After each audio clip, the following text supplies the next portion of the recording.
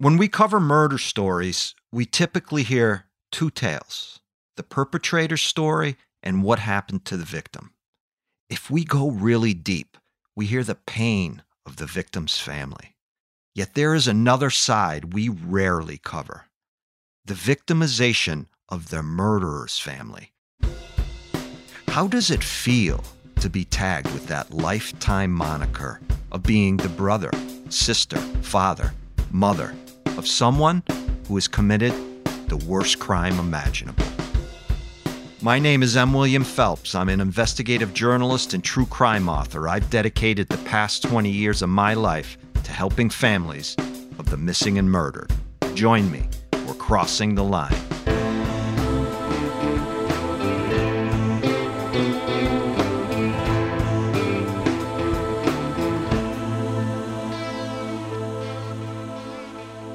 On December 3rd, 1977, 16-year-old high school junior Richard Lesser is walking alone toward a footbridge behind Hungry Harbor Road in North Woodmere, Long Island. The bridge crosses over Mott's Creek near Valley Stream, just south of Queens. It is a suburban, prosperous area of the island, full of lawyers, doctors, and Wall Street types. A gifted young man with a promising future of college ahead, Richard Lesser is on his way to work, a part-time job at the Hewlett High School library, which is about a 40-minute walk from where he's at. It's just before 9 a.m. The morning is chilly. Richard is bundled up, walking stiffly as the Long Island winter wind blows at his face. But just as Richard is about to walk over the bridge, a 23-year-old man seemingly comes out of nowhere and approaches him. Although he doesn't really know the man, Richard undoubtedly recognizes him because they live just 4 houses down from each other in North Woodmere. Words are exchanged. Some yelling ensues. Nearby neighbors hear several things going on. 1, loud shouting from the bridge, and 2, Richard Lesser screaming.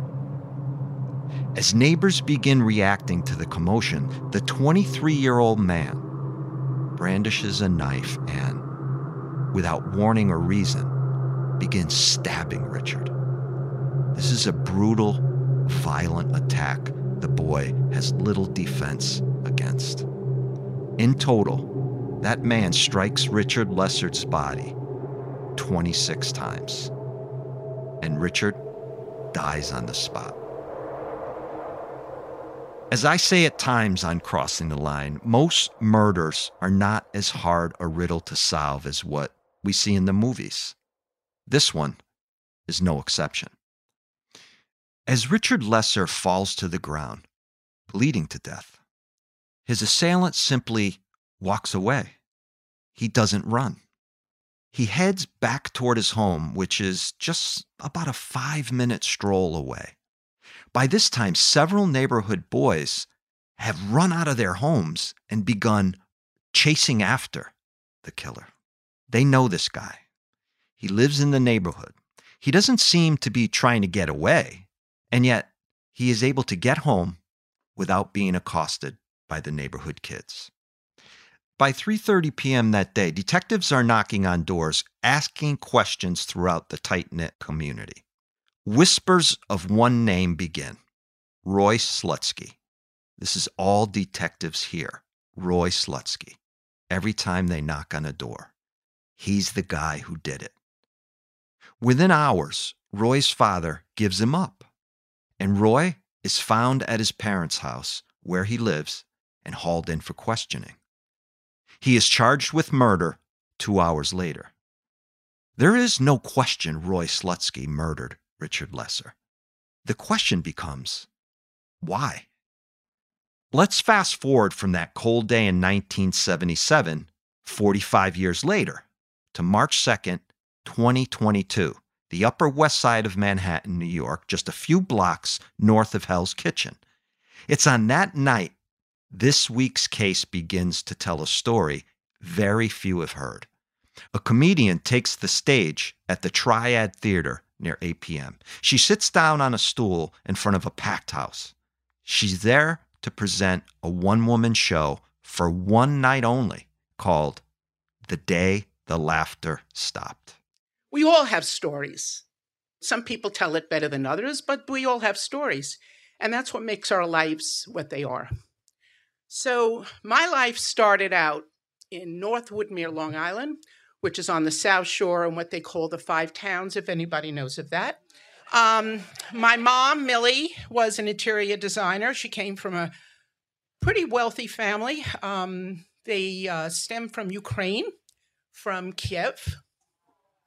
Yes. And Slutsk is where, yes, it's where the sluts of the world are made. You know, people think my name is made up. What? I say, yeah, it's my stage name. I chose it, and people believe that. Hello! Anyway, it's memorable.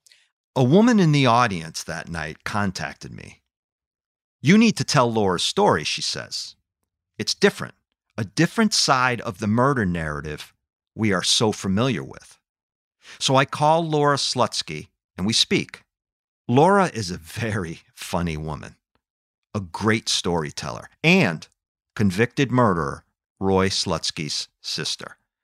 I enter into any story I tell first and foremost as a victim's advocate, and I don't want to take anything away from the savage murder of Richard Lesser or his family's pain, but I'm interested in looking further out into that ripple effect in every single murder I often talk about, and the way such an unfathomable crime reverberates through people's lives.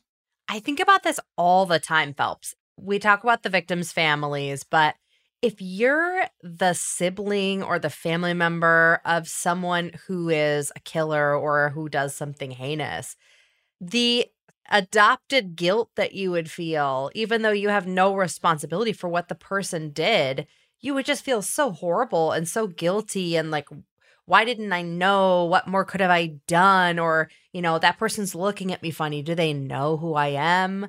That's Catherine Law, by the way, my producer on Crossing the Line. Hi. Catherine, you make a great point.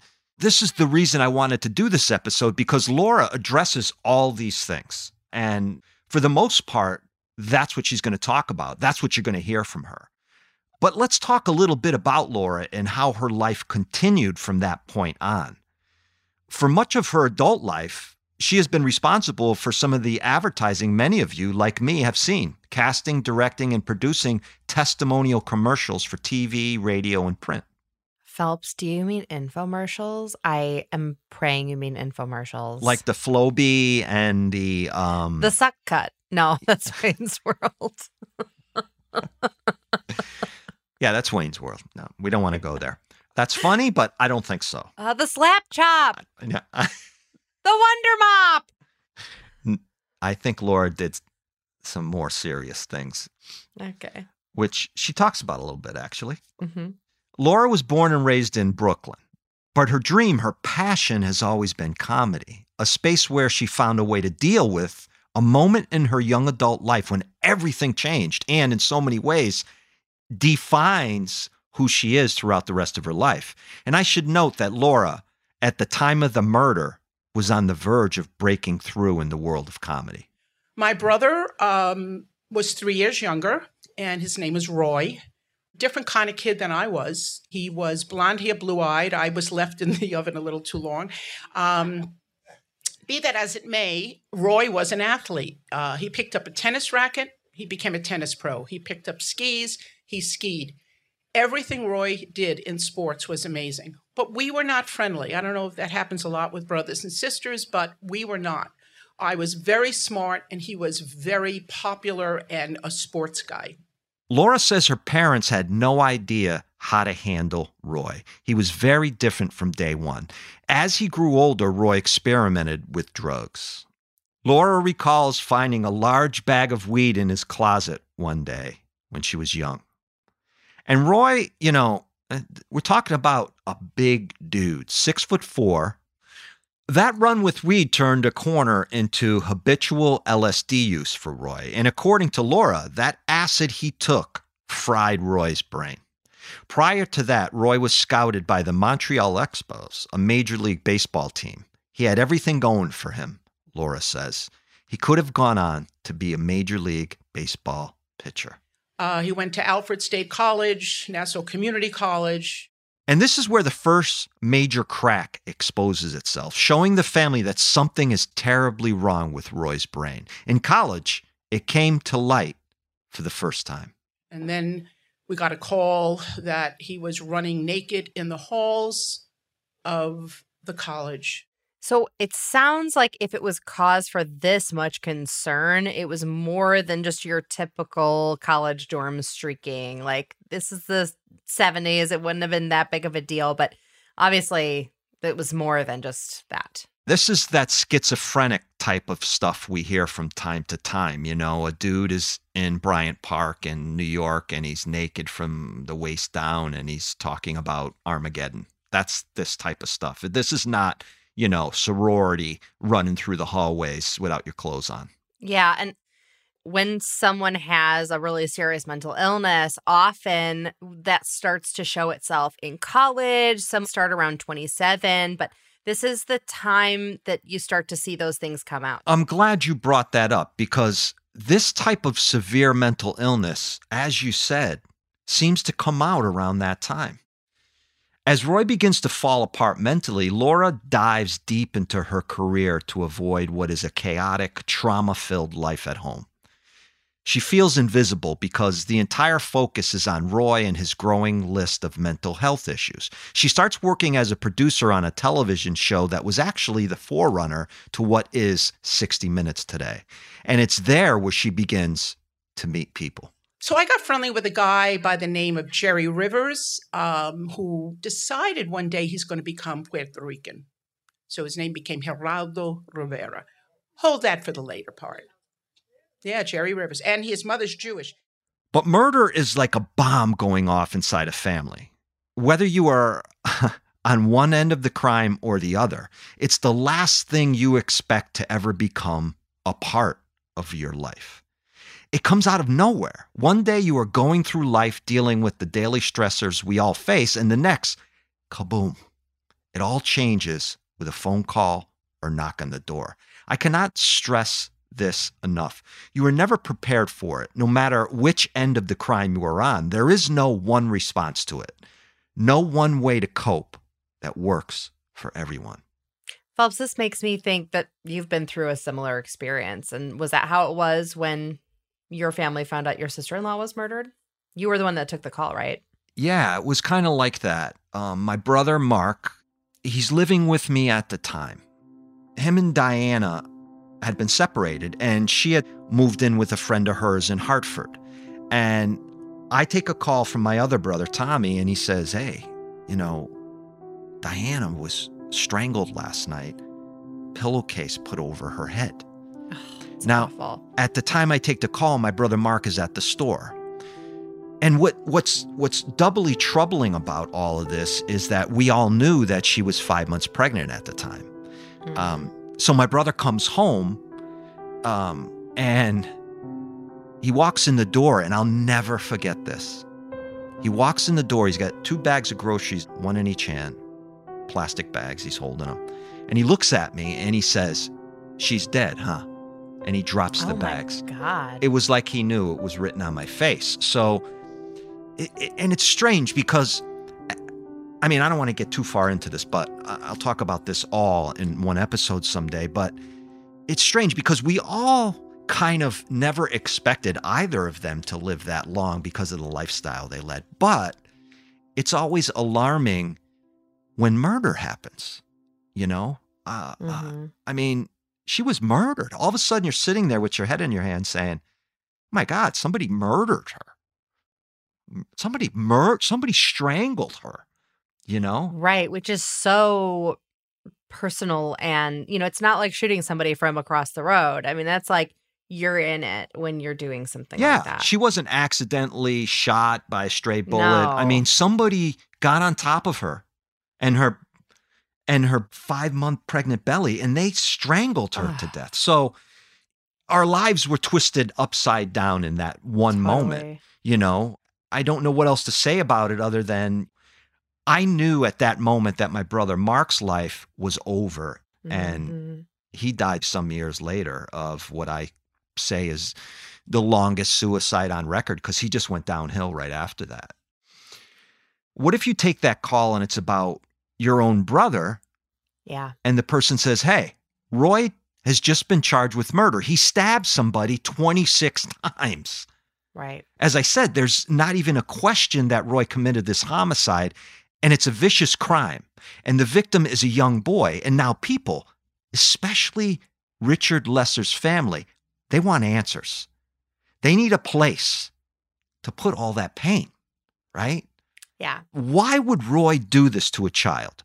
What motivated him to walk out of his house with a knife and kill his own neighbor, who's a child nonetheless?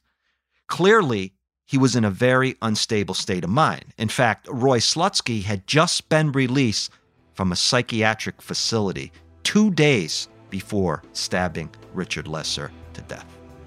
So let's take a break here. When we come back, you'll hear more from Laura as her life is forever changed by a crime her brother committed, and you will not believe what happens next.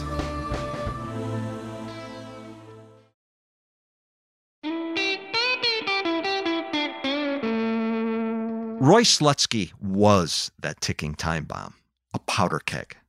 Leading up to the murder, he has shown indications that he is not dealing well with reality. Voices in his head, erratic conversations that have no basis in reality, leaving the house and roaming around, not knowing where he is, saying bizarre things that others just cannot understand. The latest data is that as little as 10% of people living with schizophrenia are prone to violent episodes. So I want to be clear on that. Most people with this type of mental illness will never become violent, especially with proper treatment. Not even a year after Richard Lesser is murdered, Roy is in Nassau County Court facing what is life behind bars for the slaying. Remember what I said before the break. Roy had just been released from Long Island Jewish Hillside Medical Center December 1st, 1977, only 48 hours before he murders Richard Lesser. In a trial by judge, meaning Roy and his defense team chose to face a judge instead of a jury of his peers, Roy Slutsky is found not guilty by reason of mental disease or defect, based on the testimony of 2 psychiatrists. Here's what one psychiatrist said at trial, that Roy had, quote, a compulsion to kill to assert his manhood after homosexual advances were made to him 2 years before the murder, and he had chosen his victim at random, end quote. Okay, so I looked it up, and here in the States, the plea of insanity is used in approximately 1% of all court cases. So it's actually way less than I thought it was. And it's actually only successful in 0.25% of court cases. Think about that. 0.025% of insanity cases turn out not guilty. Roy is ultimately remanded to the custody of the State Department of Mental Hygiene in New York, sent to a mental facility, and sentenced until the time he is deemed sane enough to be released, but only after a court hearing regarding his condition. Wow. So there's really a very likely chance that he could get out. Yeah. If he can prove during a court hearing that he's sane enough for release, they cut him loose. Which is kind of what just happened when right before he murdered Richard Lesser. Exactly. I mean, exactly. Right? Interesting. He hadn't committed a murder before that, though. Right. That's the important part. It's 1978 when he's put in that facility. So there is a really good chance that he could walk out one day a free man, which just doesn't seem fair or just if you look at it from the point of view of Richard Lesser's family. I mean, because if this happened anywhere else besides liberal New England, the upper crust society in New York, to anyone else besides a guy like Roy Slutsky, a white man from a wealthy family, he would have been found guilty of first-degree murder and sentenced to life. There's no question about that in my mind. And yet, I think that would have been a tragedy in this case as well, because it's clear that Roy Slutsky is mentally ill, severely. Look, it's no secret the mental health system in this country is broken, and we're really doing little to fix it. I mean, why was he discharged if it seemed like he was in a dangerous state? Because, point in fact, some mentally ill individuals are dangerous. Seymour Lesser, a lawyer, and also Richard Lesser's father, is of course outraged by this conclusion. And why wouldn't he be? He calls the state law that this decision is based on horrendous. Then things take a turn for the litigious. Imagine that with a bunch of lawyer dads. Spoken as a person whose last name is Law and has a lawyer dad. Seymour Lesser files a $10 million lawsuit against Laura and Roy's parents, Mildred and Herman Slutsky, under the presumption that they failed to have their son confined. Then he sues the hospital that released Roy for malpractice. The main reason? Because Roy had been released, remember, just 2 days before Richard's murder.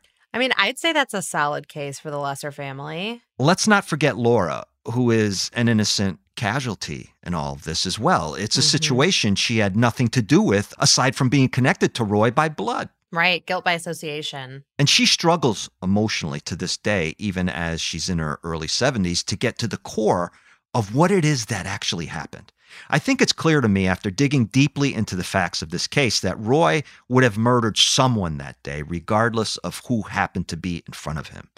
Richard Lesser was sadly and tragically in the wrong place at the wrong time. And as we will soon hear, he wasn't Roy's first intended victim. This is tough, but I'm going to tell it. Roy got kicked out of every baseball place and everything. And I brought tissues just in case, but I won't cry. Roy, his brain went on him from LSD. And it was the summer of Sam. Remember that? So my mother thought Roy was Sam. So she locked herself in the bedroom. Roy heard voices. He would stay downstairs and he would talk to Hitler. And he had a cat of nine tails. And I'm his older sister. My life was different. And I want to meet Mr. Right and live my life. And when there is a sick child in a family, and this happens, the parents go to the sick child. And I was left alone to fend for myself. A few things to unpack there. Laura mentions how her mother believed in her heart Roy was responsible for the serial killings going on in New York at the time, which were known as the Summer of Sam murders. That killer, who most know better as the Son of Sam, terrorized New York City from July 76 to July 77, picking random residents off from afar like a sniper with a .44 special revolver. New Yorkers were living in fear every time they walked out of their homes. David Berkowitz, the Son of Sam, was arrested in August 1977 for 8 murders. Can you imagine, though?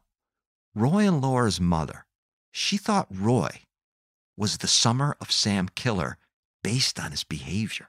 So that tells me that this isn't like a one-off moment that he went and killed Richard Lesser. That's a pattern of behavior that he was exhibiting violence, whether or not there's really a record of it, other than the streaking on campus situation. The family knew. Uncontrollable behavior, and they knew about it. I mean, to the point where the mother thinks he's Son of Sam. That right. Just blew me away. This is the stuff I think about because, yeah, the family knew about it, but what can they do? Especially in the 70s, there's not a lot of mental health resources. Therapy is not a common thing. There's nothing that this family can do to control his behavior. Like, he's an adult. He's on his own. He can make his own choices. And they're just there to suffer the consequences of his actions. Here's Laura. One night I had to call the police because Roy was foaming from the mouth and he was attacking my dad. The Slutskys, I think it's important to note, were a very public family. Laura's mother was a decorator and everyone in the borough knew her work. Her father worked in finance. After the attack on his dad, a few years before he murders Richard, Roy had been sent to Hillside, a psychiatric hospital where he was diagnosed with paranoid schizophrenia and put on a series of medications. The day of the murder, Laura is living in an apartment not far away from the family home. She's ill. Her parents and Roy are slated to go on a trip together, but Laura's mother is at her apartment caring for her.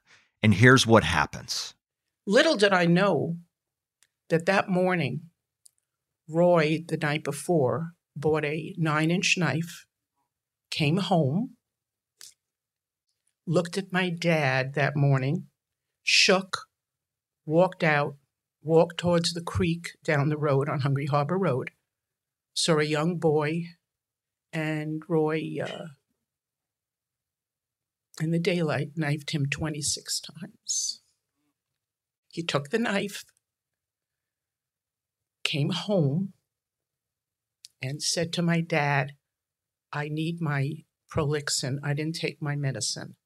And he went downstairs, and my father knew he had to give him his son. Now, I'm home in New York City in my studio apartment on East 56th Street being cared for by my mom. She does not know, and I don't know.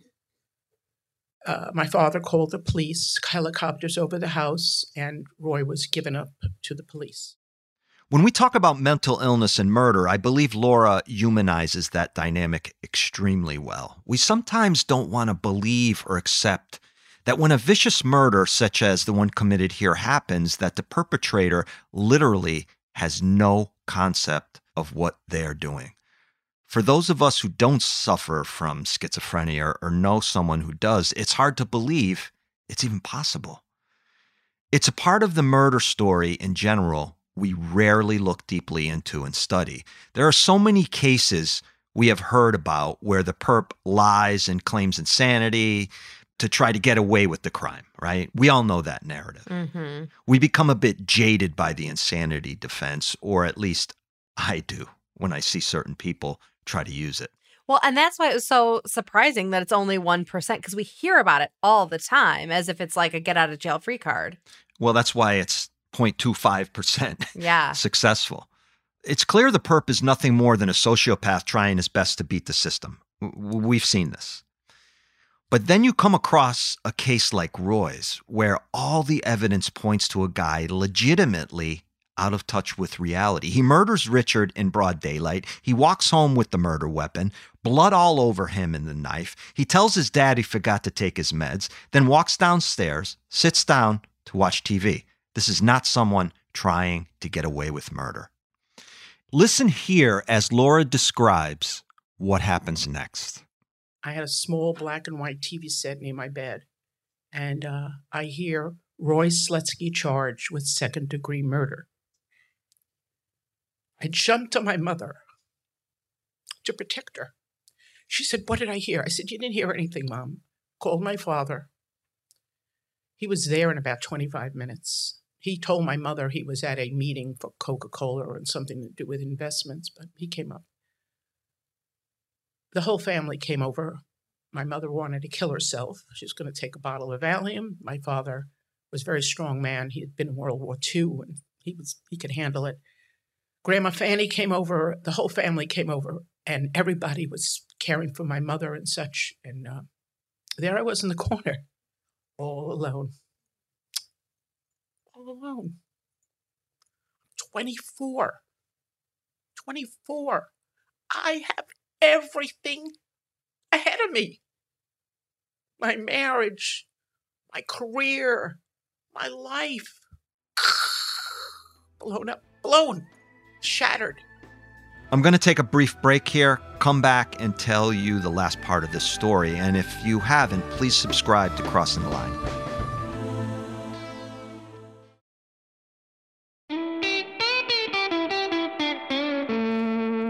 Phelps, I think some people might have a hard time having compassion for this family because they think, oh, well, they knew exactly what was going on with Roy.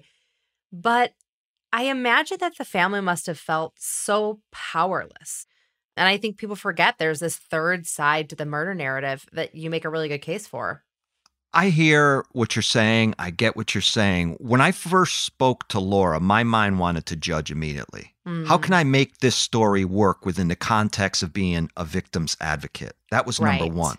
Right. But Laura, I learned through getting to know her and her story, she is a victim as well. In fact, let's get into that and allow Laura to explain how her life changed when her brother became a monster within the community they lived.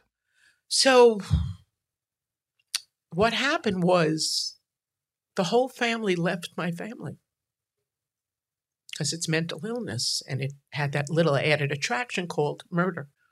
Geraldo Rivera, remember I said hold on to him?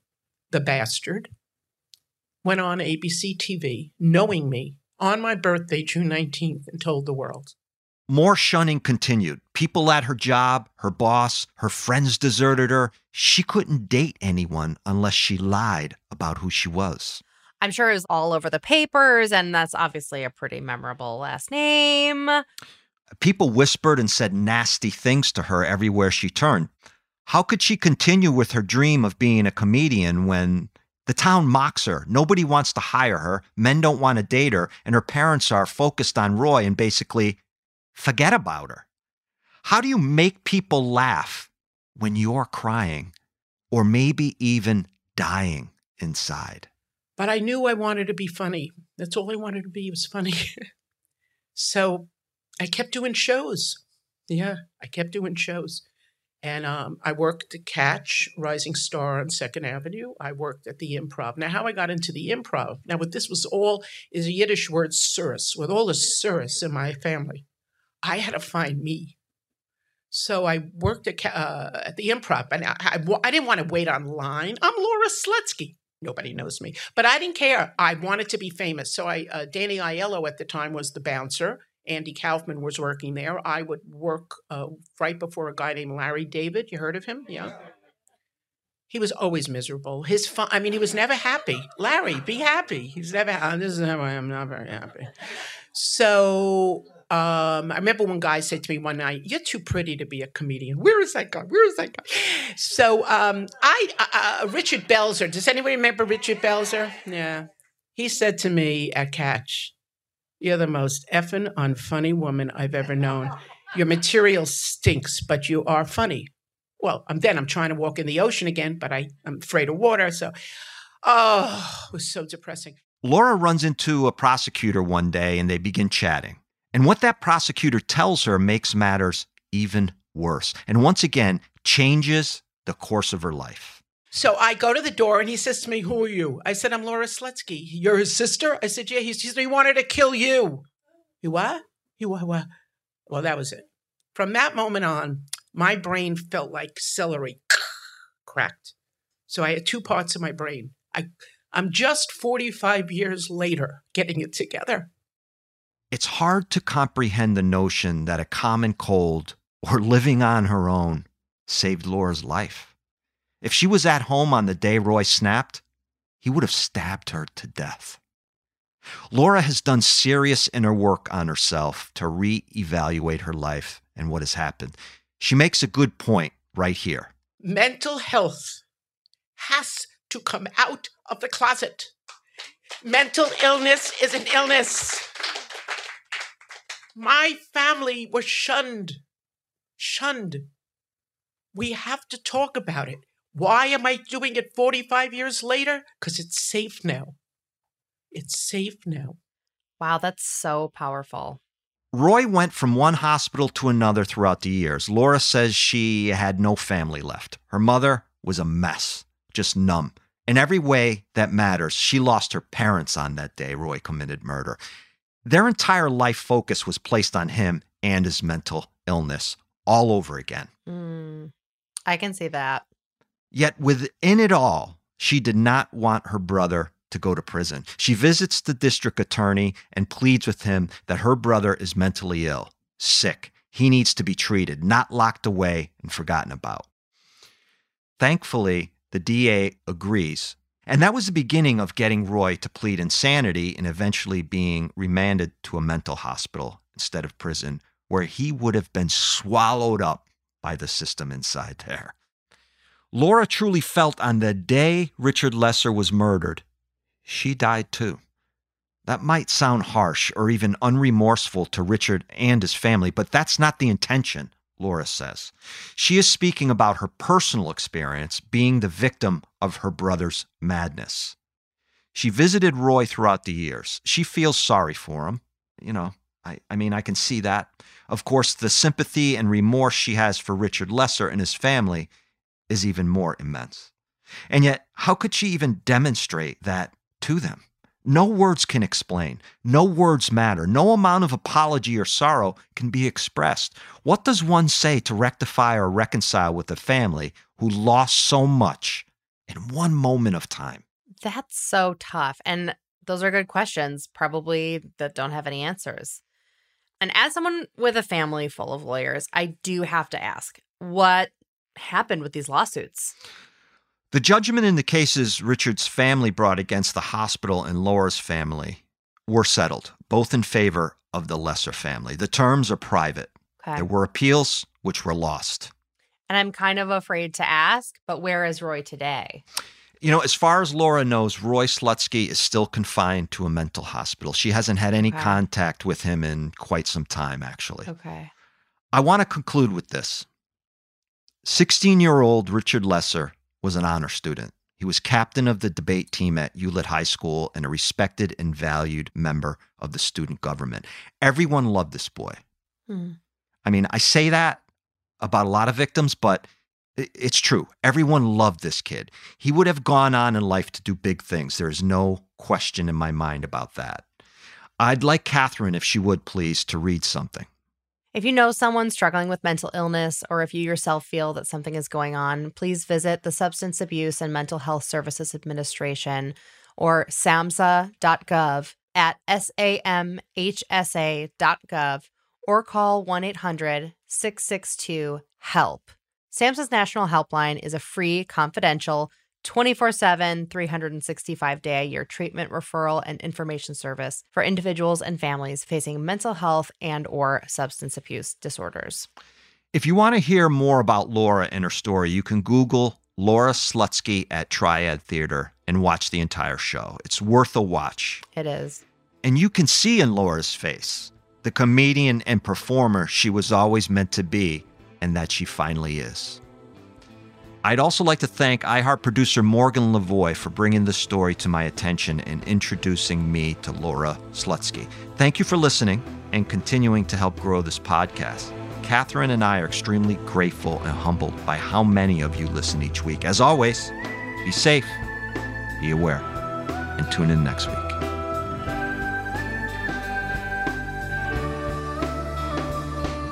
Sources for today's episode come from Suspect 25 held in stabbing death of boy 16 on LI by Dina Kleiman, December 4th, 1977. Not guilty verdict finds killer insane. New York Times staff, April 27th, 1978. YouTube video Laura Slutsky at Triad Theater. Crossing the Line is a production of iHeartRadio. It's executive produced by me, M. William Phelps, and iHeart executive producer, Catherine Law. Special thanks to producer Rose Bacci and EP Christina Everett. Audio engineering, original music, and sound design by Matt Russell. Additional thanks to Will Pearson at iHeartRadio. The series theme, number 444, is written and performed by Thomas Phelps and Tom Mooney. For more podcasts from iHeartRadio, visit the iHeartRadio app, Apple Podcasts, or wherever you listen to your favorite shows.